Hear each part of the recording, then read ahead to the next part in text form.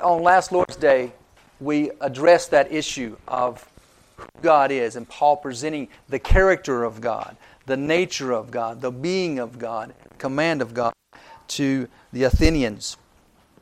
And this morning I want to pick up on that same reality, address it from a little different issue to answer a question that comes up with us in terms of how God presented His message to the Athenians and His understanding of who God is and the responsibility for God. Some have brought up addiction and Paul's theology here in terms of where how he shares with the Athenians and how he speaks to us in Romans. So I want to try to address that this morning. The title of this morning's message is Paul's Applied Theology. And remember, he arrives there in Athens, this pearl of the ancient world. And upon arrival, Scripture tells us that he's provoked. He's provoked to anger. So I invite you there to look with me, beginning in verse 22, and we'll read through 31 and see what Paul does with this anger that is provoked within him. Beginning in verse 22. So Paul stood in the midst of the Areopagus, and he said, Men of Athens, I observe that you are very religious in all respects. For while I was passing through and examining the objects of your worship, I also found an altar with this inscription, To the unknown God. Therefore, what you worship in ignorance, this I proclaim to you. The God who made the world and all things in it, since He is Lord of heaven and earth, does not dwell in temples made with hands, nor is He served by human hands as though He needed anything, since He Himself gives to all people life, breath, and all things. And He made from one man every nation of mankind to live in all the face of the earth, having determined their appointed times and the boundaries of their habitation, that they would seek God, if perhaps they might grope for Him and find Him, though He is not far from each one of us. For in Him we live and move and exist, as even some of your own poets have said. For we also are His children. Being then the children of God, we ought not to think that the divine nature is like gold or silver or stone, or any image formed by the art or thought of man. Therefore, having overlooked the times of ignorance, God is now declaring to men that all people everywhere should repent, because He has fixed a day in which He will judge the world in righteousness through a man whom He has appointed, having furnished proof to all men by raising Him from the dead. Now, Paul arrives there in Athens, and Scripture tells us that his heart is provoked. He's provoked to anger. He's angry about the one true God not being glorified in this ancient city. And he's angered about the lostness of the Athenians. And so we would give language to this kind of anger. We would call it a righteous indignation or a righteous anger. So he's angry about the lostness. And he's angry about the one true God not receiving proper glory there. And so what does he do with this anger? Well, he rightly goes to them and begins to interact with them and preach the gospel. He carries the gospel to them. Now, he does this in the market square where there's a common debate there among the philosophers. But at some point, this new doctrine that Paul is bringing has stirred them up. And so they sort of, in a kind way, tell Paul he has to go before the Areopagus. Now, the Areopagus is that old hill, Mars Hill, there in Athens. But it's really referring to the council that meets in that location. The city council, the lead philosophers of the time, and they are there to really guard the integrity of the pantheon of false gods that are worshipped there in Athens. And they're there to determine and kind of bear weight on and make judgment upon any new doctrine that shows up in town. So Paul is brought before them to give a defense, if you will. And they had to test his doctrines. Now, you might think of it this way. It would be like one of us being invited to speak to the faculty of Harvard University Law School about the meaning of life. Great opportunity, but a hostile audience. But Paul goes and he speaks before them. And he preaches to them the truth of the one true. He does so in this environment saturated with the worship of false gods. And that's the real anguish there, right? That's what provokes Paul's heart, and that's what that's the anguish that's living there in Athens. It's just hanging over Athens. The worship of false gods. Because the worship of false gods can never satisfy the soul. The longing of the heart of fallen man is always longing for the truth of the one true God. And where there's an effort on fallen man to try to place something else in that spot, there's always that rub. There's always that anguish. There's always that lack of satisfaction to try to insert anything into that God-shaped hole, if you will, in the heart of fallen man. That's the anguish of idolatry. And that's what Paul confronts head on. Augustine once said, "Our heart is restless until it rests in you." Speaking of the one true God, and rightly said. Well, that brings me to the first point this morning, and that is that mankind possesses an inescapable knowledge of God. And we see that in verses 22 through 27. Mankind possesses an inescapable knowledge of God. So the truth about God is available to man. But fallen man holds this truth in unrighteousness. Now, this is a theological principle that we must hold. This is a biblical principle that we must hold and try to understand. So Paul begins with a very respectful greeting. It's not flattery, but it's very respectful. Notice how he starts there. He stands in the midst of the Areopagus, and remember that's primarily just talking about in the midst of the council. Probably the council surrounds him. That was not an uncommon setting or context in the ancient world where you would be placed in the middle and the council would surround you and you'd be questioned and you'd be given opportunity to defend yourself in that regard. But he says to them, "Men of Athens." Now that's very respectful. When he says, "I observe that you are very religious in all respects." And that just reminds me up front of 1 Peter, verse 15. There where Peter reminds us as Christians going and carrying the gospel into a fallen world. He says, first, sanctify Christ as Lord in your hearts. How important that is. And always be ready to make a defense to everyone who asks you and give an account of the hope that is in you. And then he finishes this way, though. Yet with gentleness and reverence. Now, just up front, it's something for us to think about in terms of application. Man, is it not so easy to go in with arrogance? Is it not? I mean, here, Paul was, he was angered. Again, it's a righteous anger. He has a right kind of anger. He's angry about the fallenness of Athens. And that the glory of God is being withheld by His creatures, created in His image. But he doesn't go in there heavy-handed. He doesn't go in there with arrogance, throwing his weight around, being irreverent. He's gentle. He's provoked, but his anger is under control. He didn't belittle them. He approached them with respect. And so for us, we should consider our approach in light of how Paul approaches the Athenians here. It's easy to strike out in bitterness, isn't it? It's easy to do. It's easy to take an arrogant stance. That's easy. And how often I can think back on my personal life as a Christian with every good intention of carrying the gospel, but in bitterness and self-righteousness, belittling those who I desire to reach. But Paul didn't do that. So he's very respectful up front, and it's important for us. Again, we must draw a clear line on the universal reality of sin, and we must call for repentance, but we must do so with respect. A very respectful approach here.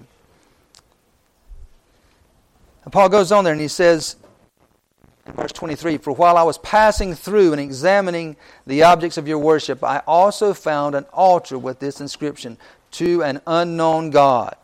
Therefore, what you worship in ignorance, I proclaim to you." Now, Paul has spotted a little symbol of their religion, which is a litany of false worship of false gods, a pantheon of false gods. And so he spotted this little area where it's been designated as a possibility of a god that's out there somewhere among the pantheon of other false gods that they might not know, but just in case, we'll cover for it. So here's to the unknown God. And Paul says, this concept of the unknown God is a confirmation and admitting of your your lack of capacity to know who you worship. So this possibility of the unknown out here, I proclaim to you, I take this and proclaim to you the one true God. And when he does so, he doesn't open up a text from the Old Testament. Paul doesn't do that here to the Athenians. It wouldn't mean anything to them. Now we know there was a Jewish contingency there, and there may have God-fears in that community that had affixed themselves to the Jewish population that was living there. But for the most part, by and large, this is a pagan culture. And these men had no respect for the Old Testament and no knowledge of it, really. So what Paul does is he takes this opportunity, this reality that he sees in their culture, and he lays hold of that, the unknown God. And that becomes his text. So he doesn't go to the Old Testament Scripture. He takes his text right there from their culture, from the unknown God. And Paul notes their sincerity and their religious fervor. But the altar is an admission. It's an admission of their ignorance of God, and that's right where he starts. It becomes the entry. It becomes the contact, if you will. And Paul begins there to share the gospel. So note this also. Unbelievers are always opening up opportunities for us to share the gospel. They'll give you an opening. Unbelievers always give you an opening within their context. It's just a matter of us seeing them and looking for these openings and being prepared to step in and engage them with the gospel. So pray for spiritual eyes to see them, to see these openings, to share the truth in our culture, and pray for boldness and wisdom to follow through in sharing the gospel. That's exactly what we see Paul doing here. What you worship in ignorance, I proclaim to you. What you worship as the unknown, I fill in the dim shadow there with bright glorious light. Take over to verse 30 and listen to the language here.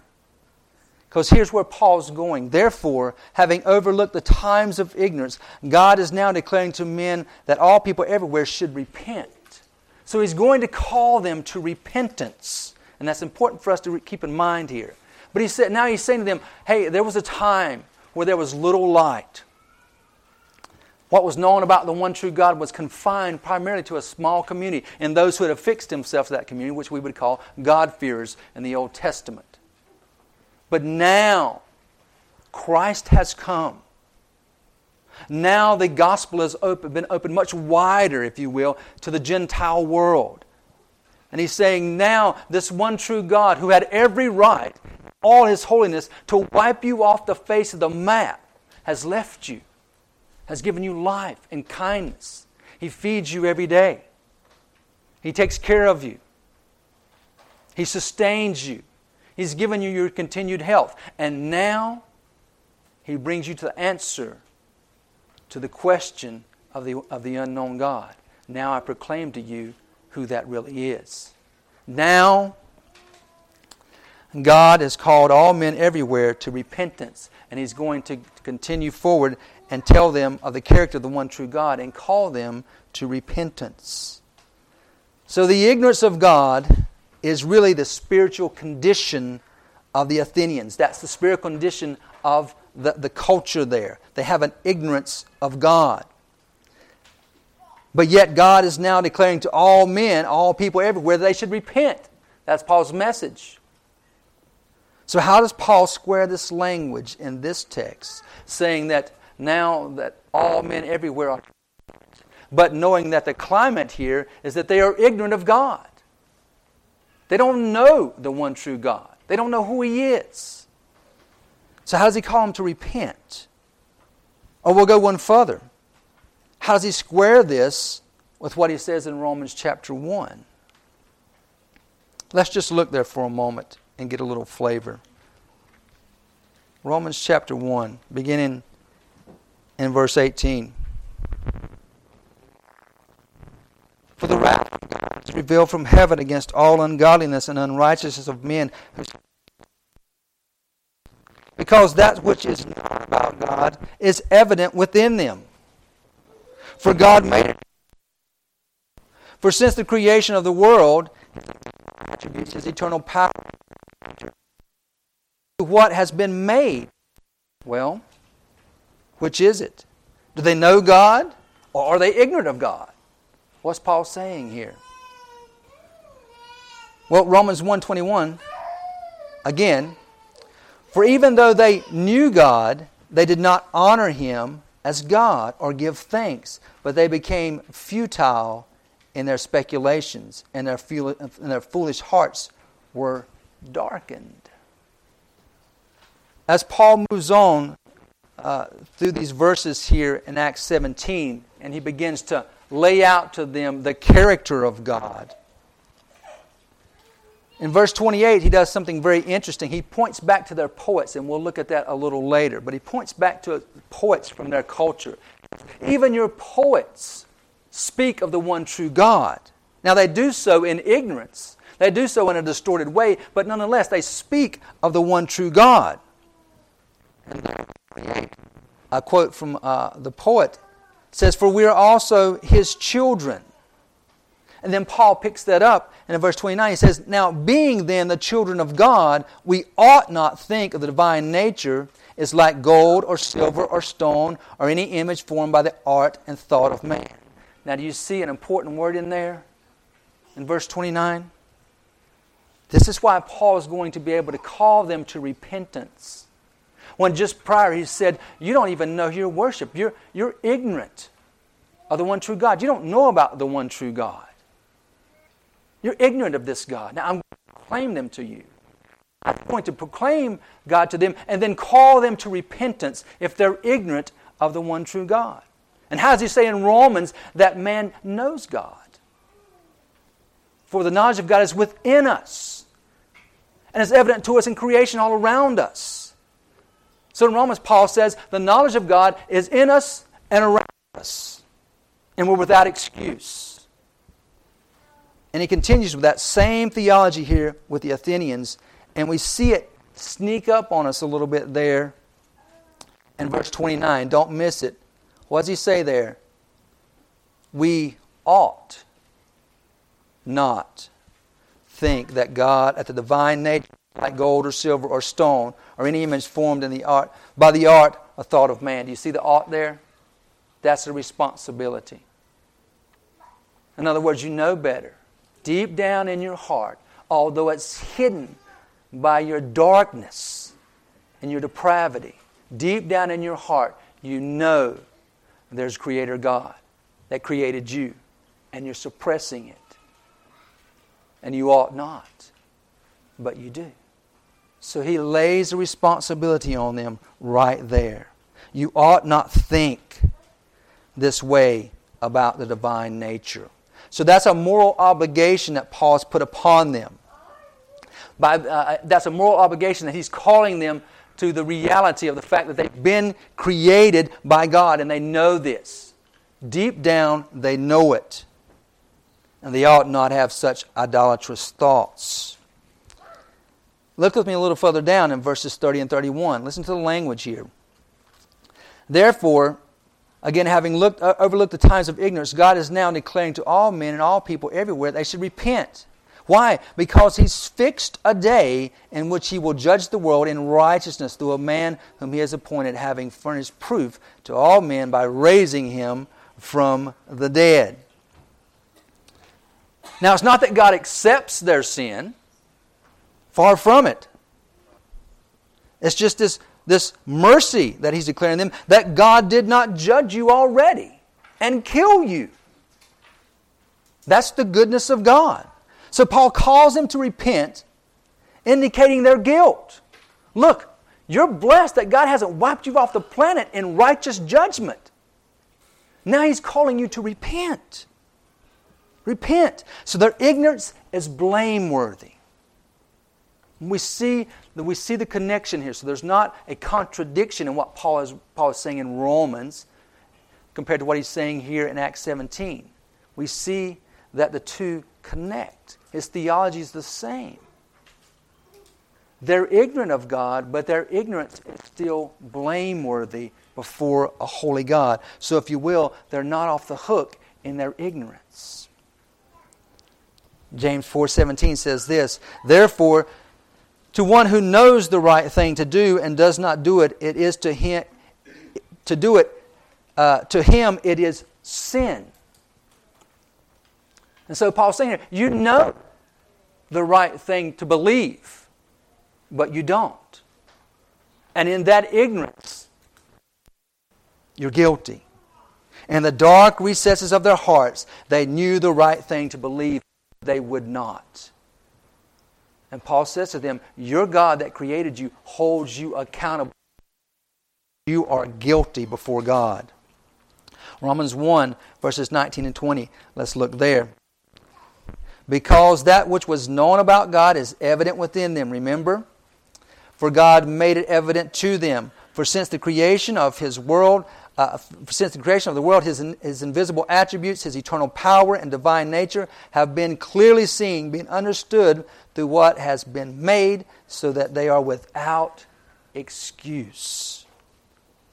So general revelation, the creation around us, the moral reality within us, that reality indicates a knowledge of God within us and around us.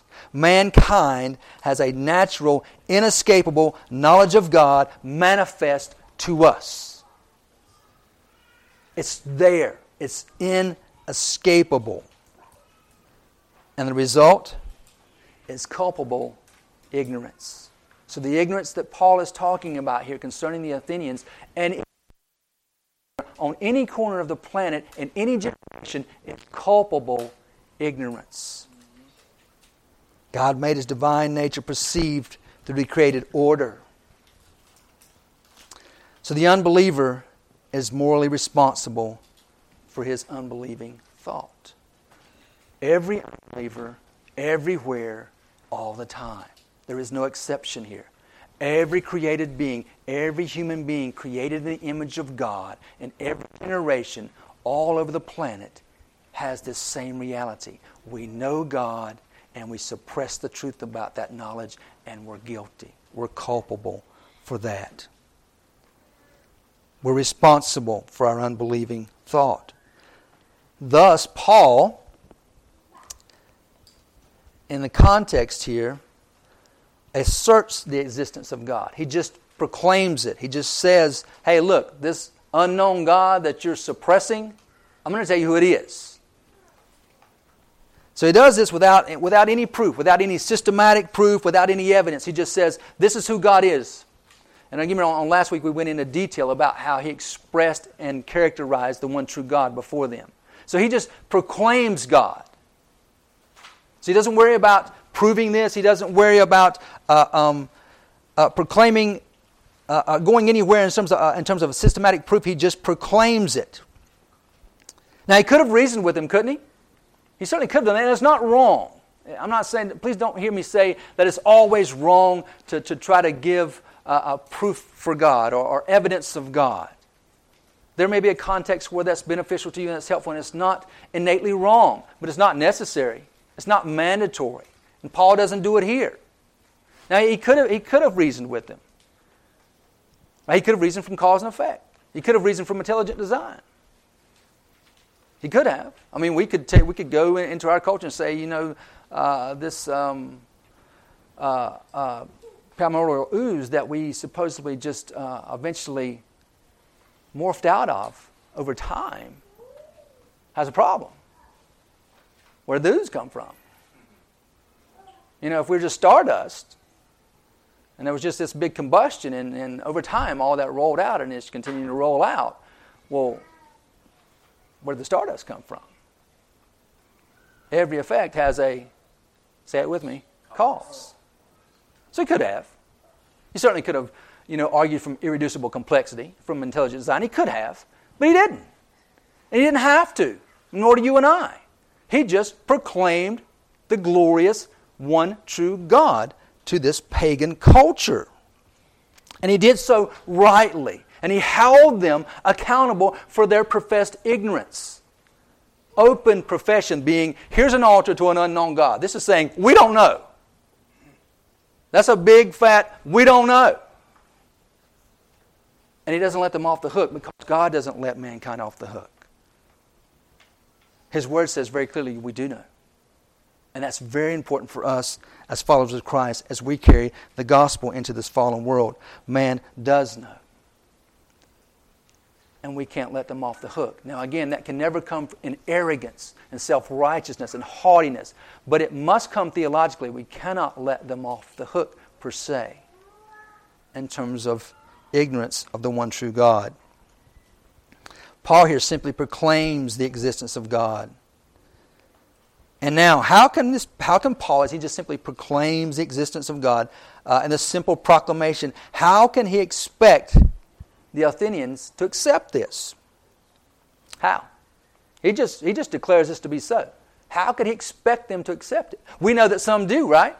We look further in the text here. Not many, but some do. And that's not the point. Many. That's God's sovereign act among mankind. God saves. God must quicken their heart from life to death. God must open their spiritually blind eyes. But Paul comes with a message, and he doesn't have to have a context of proving the existence of God. He comes with a proclamation of God.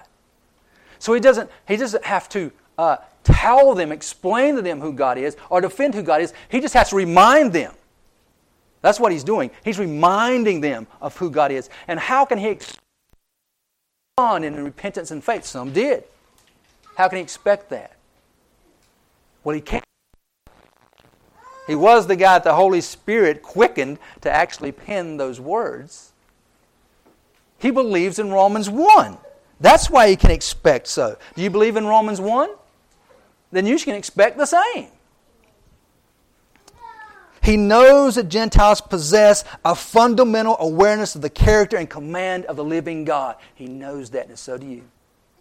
If you're here as a blood-bought follower of Jesus Christ and you believe the Word of God, so do you. So he didn't need to have the existence of God proven to them. We didn't need that. It's not necessary. Now, as we continue to think this through, this text indicates to us why those who have never heard the gospel are guilty and condemned before God. Isn't that the tough question? Isn't that the looming, emotionally agonizing question? Well, the biblical answer is this. They're rightly condemned before a holy God. They're guilty. All mankind stands guilty before a holy God, whether he or she has heard the gospel or not. Now that's a heavy theological truth, but that's a biblical fact. They're guilty. Without the gospel, they are rightly condemned to a literal hell by their holy Creator, because they're guilty before their Creator God. And He's just and right to condemn them to a literal hell. Now, the antagonistic question comes up, right? That's not fair. That's not fair. And the biblical answer to that response is this: the world's ignorance towards God is blameworthy ignorance. That's what God gives us. Now, that might not be emotionally satisfying to us, but that's the flat-out truth.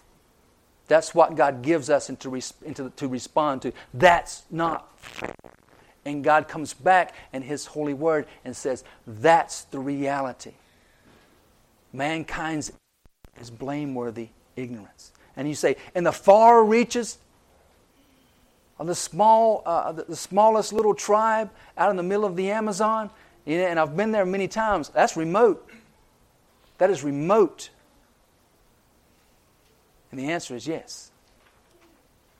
That's God's unique creatures created in His image. And they're created with a moral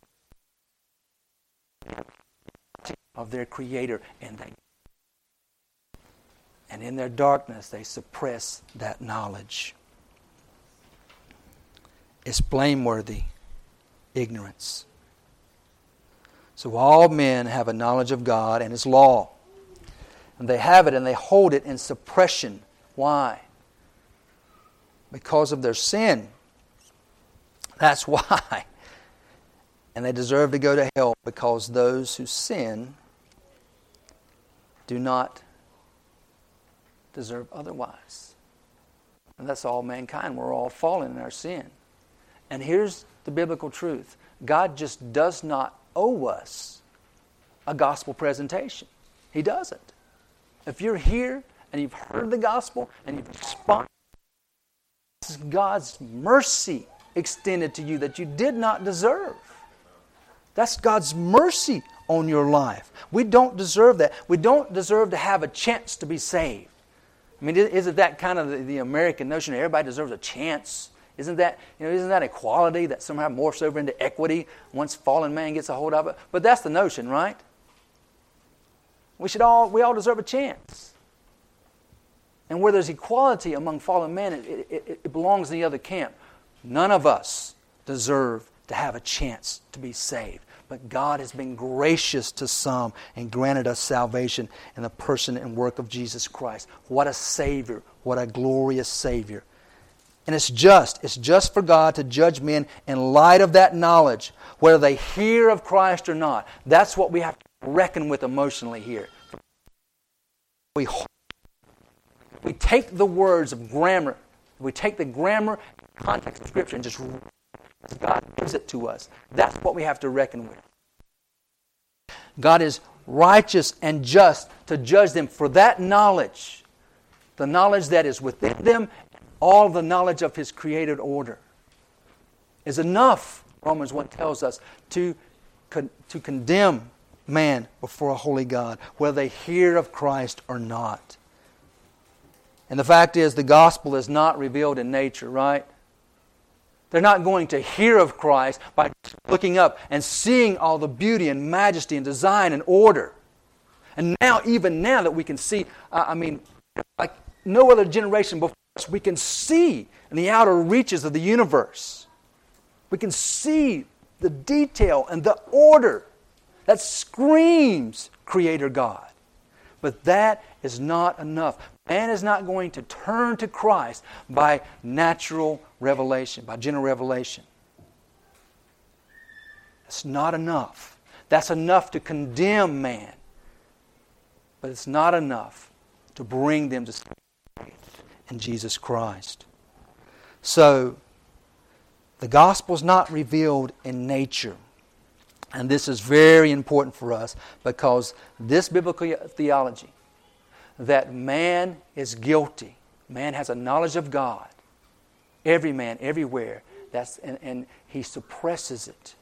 And it's enough to put him before a holy God. That theology, and that salvation can't come through any other means but the gospel, that theology is the necessary theology that drives Christian missions. Is it not? If we don't have this hard theology, we don't have missions. We don't have a real meaning for missions. We don't have a real purpose for missions. We don't have a real passion for missions. And we don't have a life or death cause for mission work. I mean, what's the use? Why go and die somewhere to bring the gospel to some other people that we don't know? Why? If they might stumble upon it in nature, if some fallen creature out there somewhere in some other culture, some other context, might somewhere in a fallen nature suppressing God, one day look up at the wonder and beauty of His creation and bow down and repent and follow Jesus Christ, if that's true, why go? Why not just stay here, sit on the gospel, and live the American dream? Why not treat the gospel in that context? Let's just part the American dream. We just take the gospel like everything else and we can it up, can all we can, sit on the can. Why go die? This biblical theology is the mandate for Christian missions. It's the mandate. Men will never be saved without hearing the gospel. Amen? We have to reckon with that. Men will never be saved without hearing the gospel. And how will they hear without a preacher? Isn't that what Scripture tells us? How will they hear without a preacher? How? They don't deserve the gospel, but they need the gospel. We didn't deserve the gospel, but we needed the gospel. And the church is flat out commanded to take the gospel to the nations. It's our command. It's not an option for us. It's a command. It's a mandate on our lives by our Lord. And the fact that unbelievers will be condemned forever without the gospel should keep the urgency of missions seared in our hearts and our minds. Without the gospel, no one will come to Christ. That should sear the gospel mandate in our minds. That brings us lastly to my second point here. And this, again, is just by way of me attempting to kind of lynch these things together and to really root this theological truth in our minds and our hearts.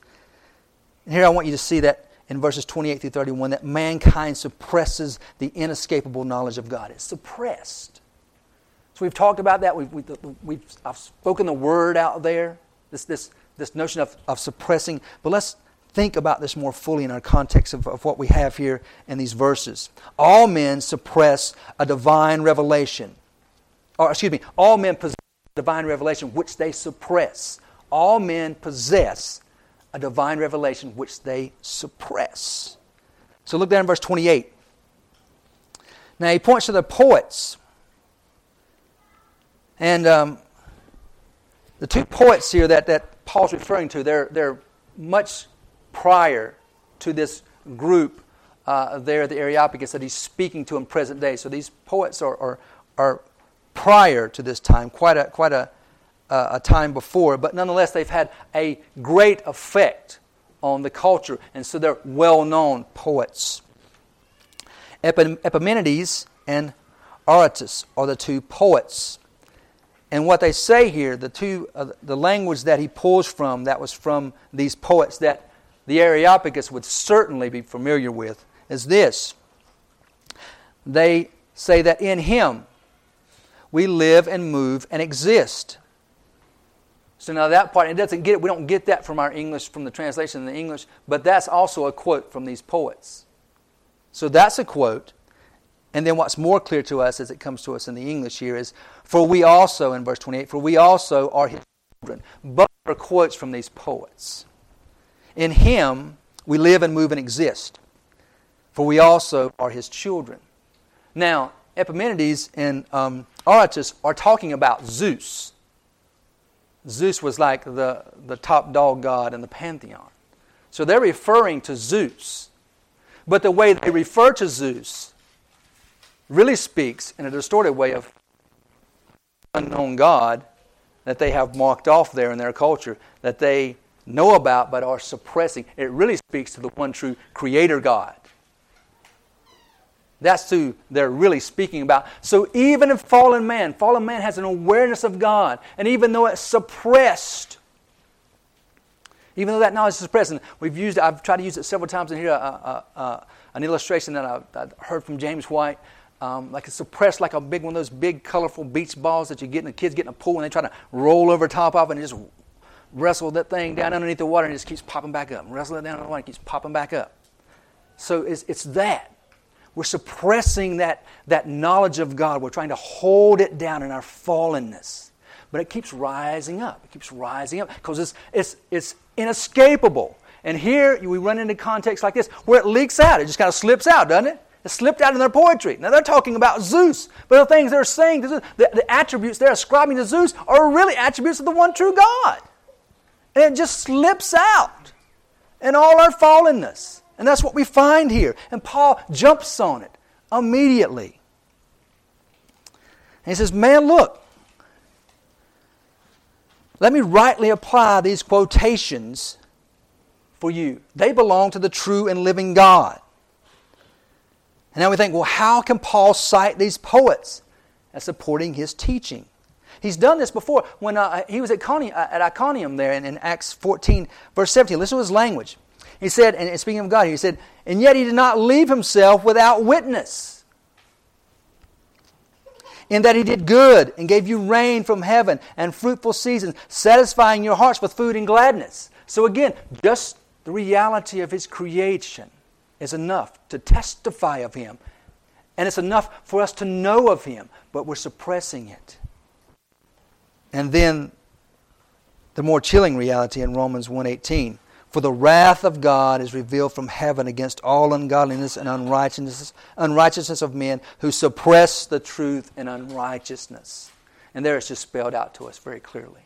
We suppress the truth in unrighteousness. Fallen mankind suppresses the truth in unrighteousness. So, this possessing of the knowledge of God is part of being created in the image of God. It belongs to us. Mankind cannot get rid of it. I want you to understand that. As you go out and you carry God calls you into, you are talking to people that possess the knowledge of God. How much they deny it, and they can't get rid of it. Your poets out. It just oozed out in their poetry. Again, they're speaking about Zeus, but what they're saying about Zeus is reflective of the one true God that they're suppressing in their hearts. That's why they use this language. And it's still true today. This truth remains within us.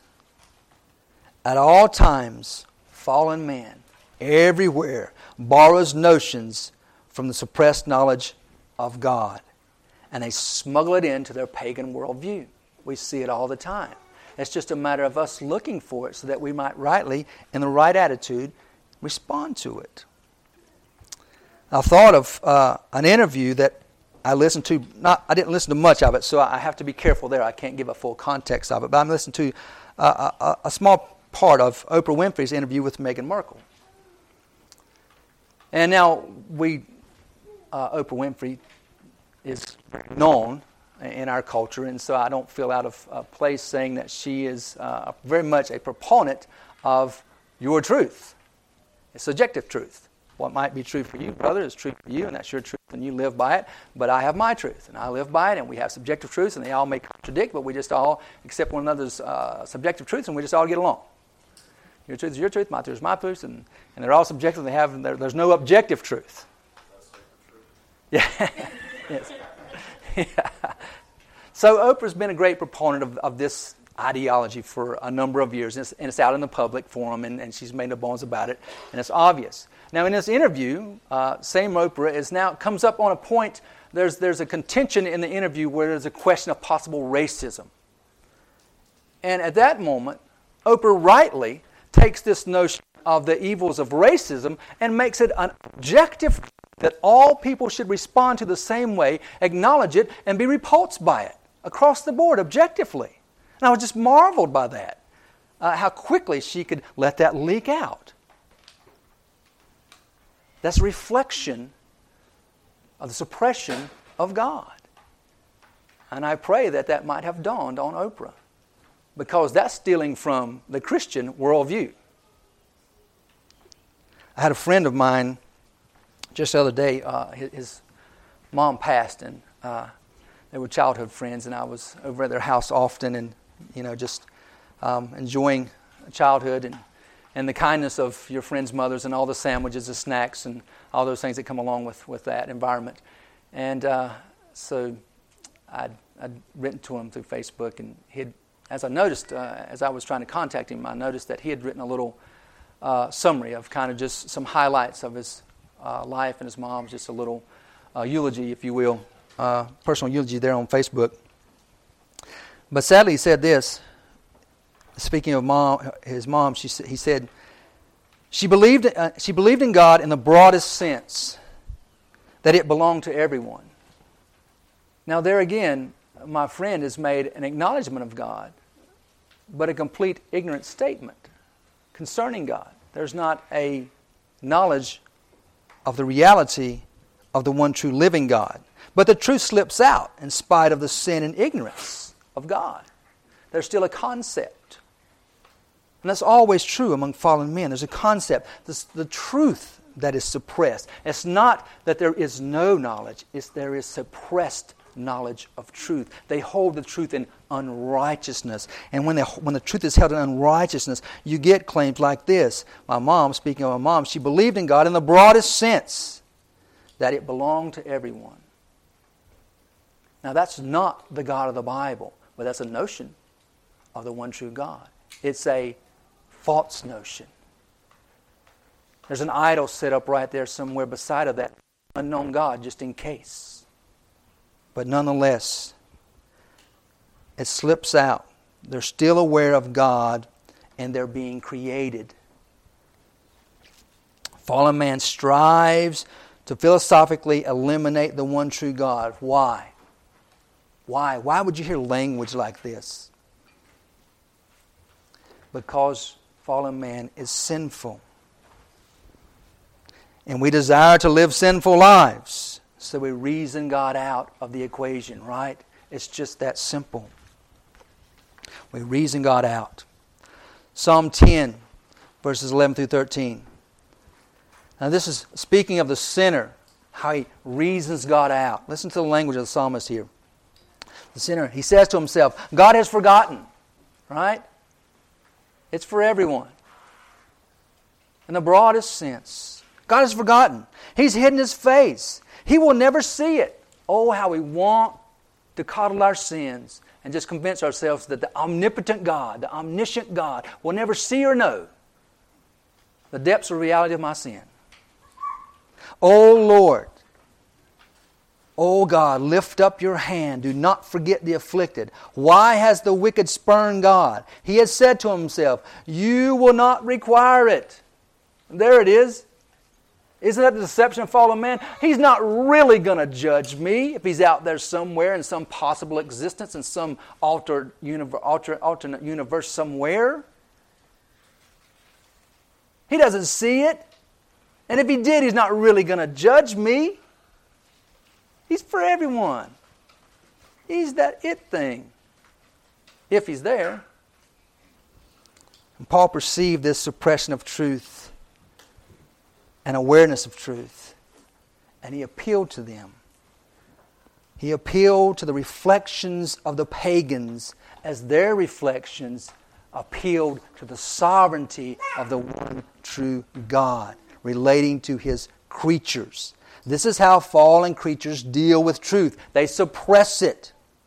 But truth still slips out. It still slips out, albeit in distorted ways, it still slips out. Why? Because the knowledge of God is given to them by their God. That's why. So as we try to think about this reality, and we try to think about the pressing necessity of missions upon us as God's people, fallen man possesses the knowledge of God and suppresses that knowledge. That's a doctrine we have to carry into this world as we carry the gospel. That's the only doctrine that's going to move us to an urgency concerning missions. Thus, the worship of the unknown God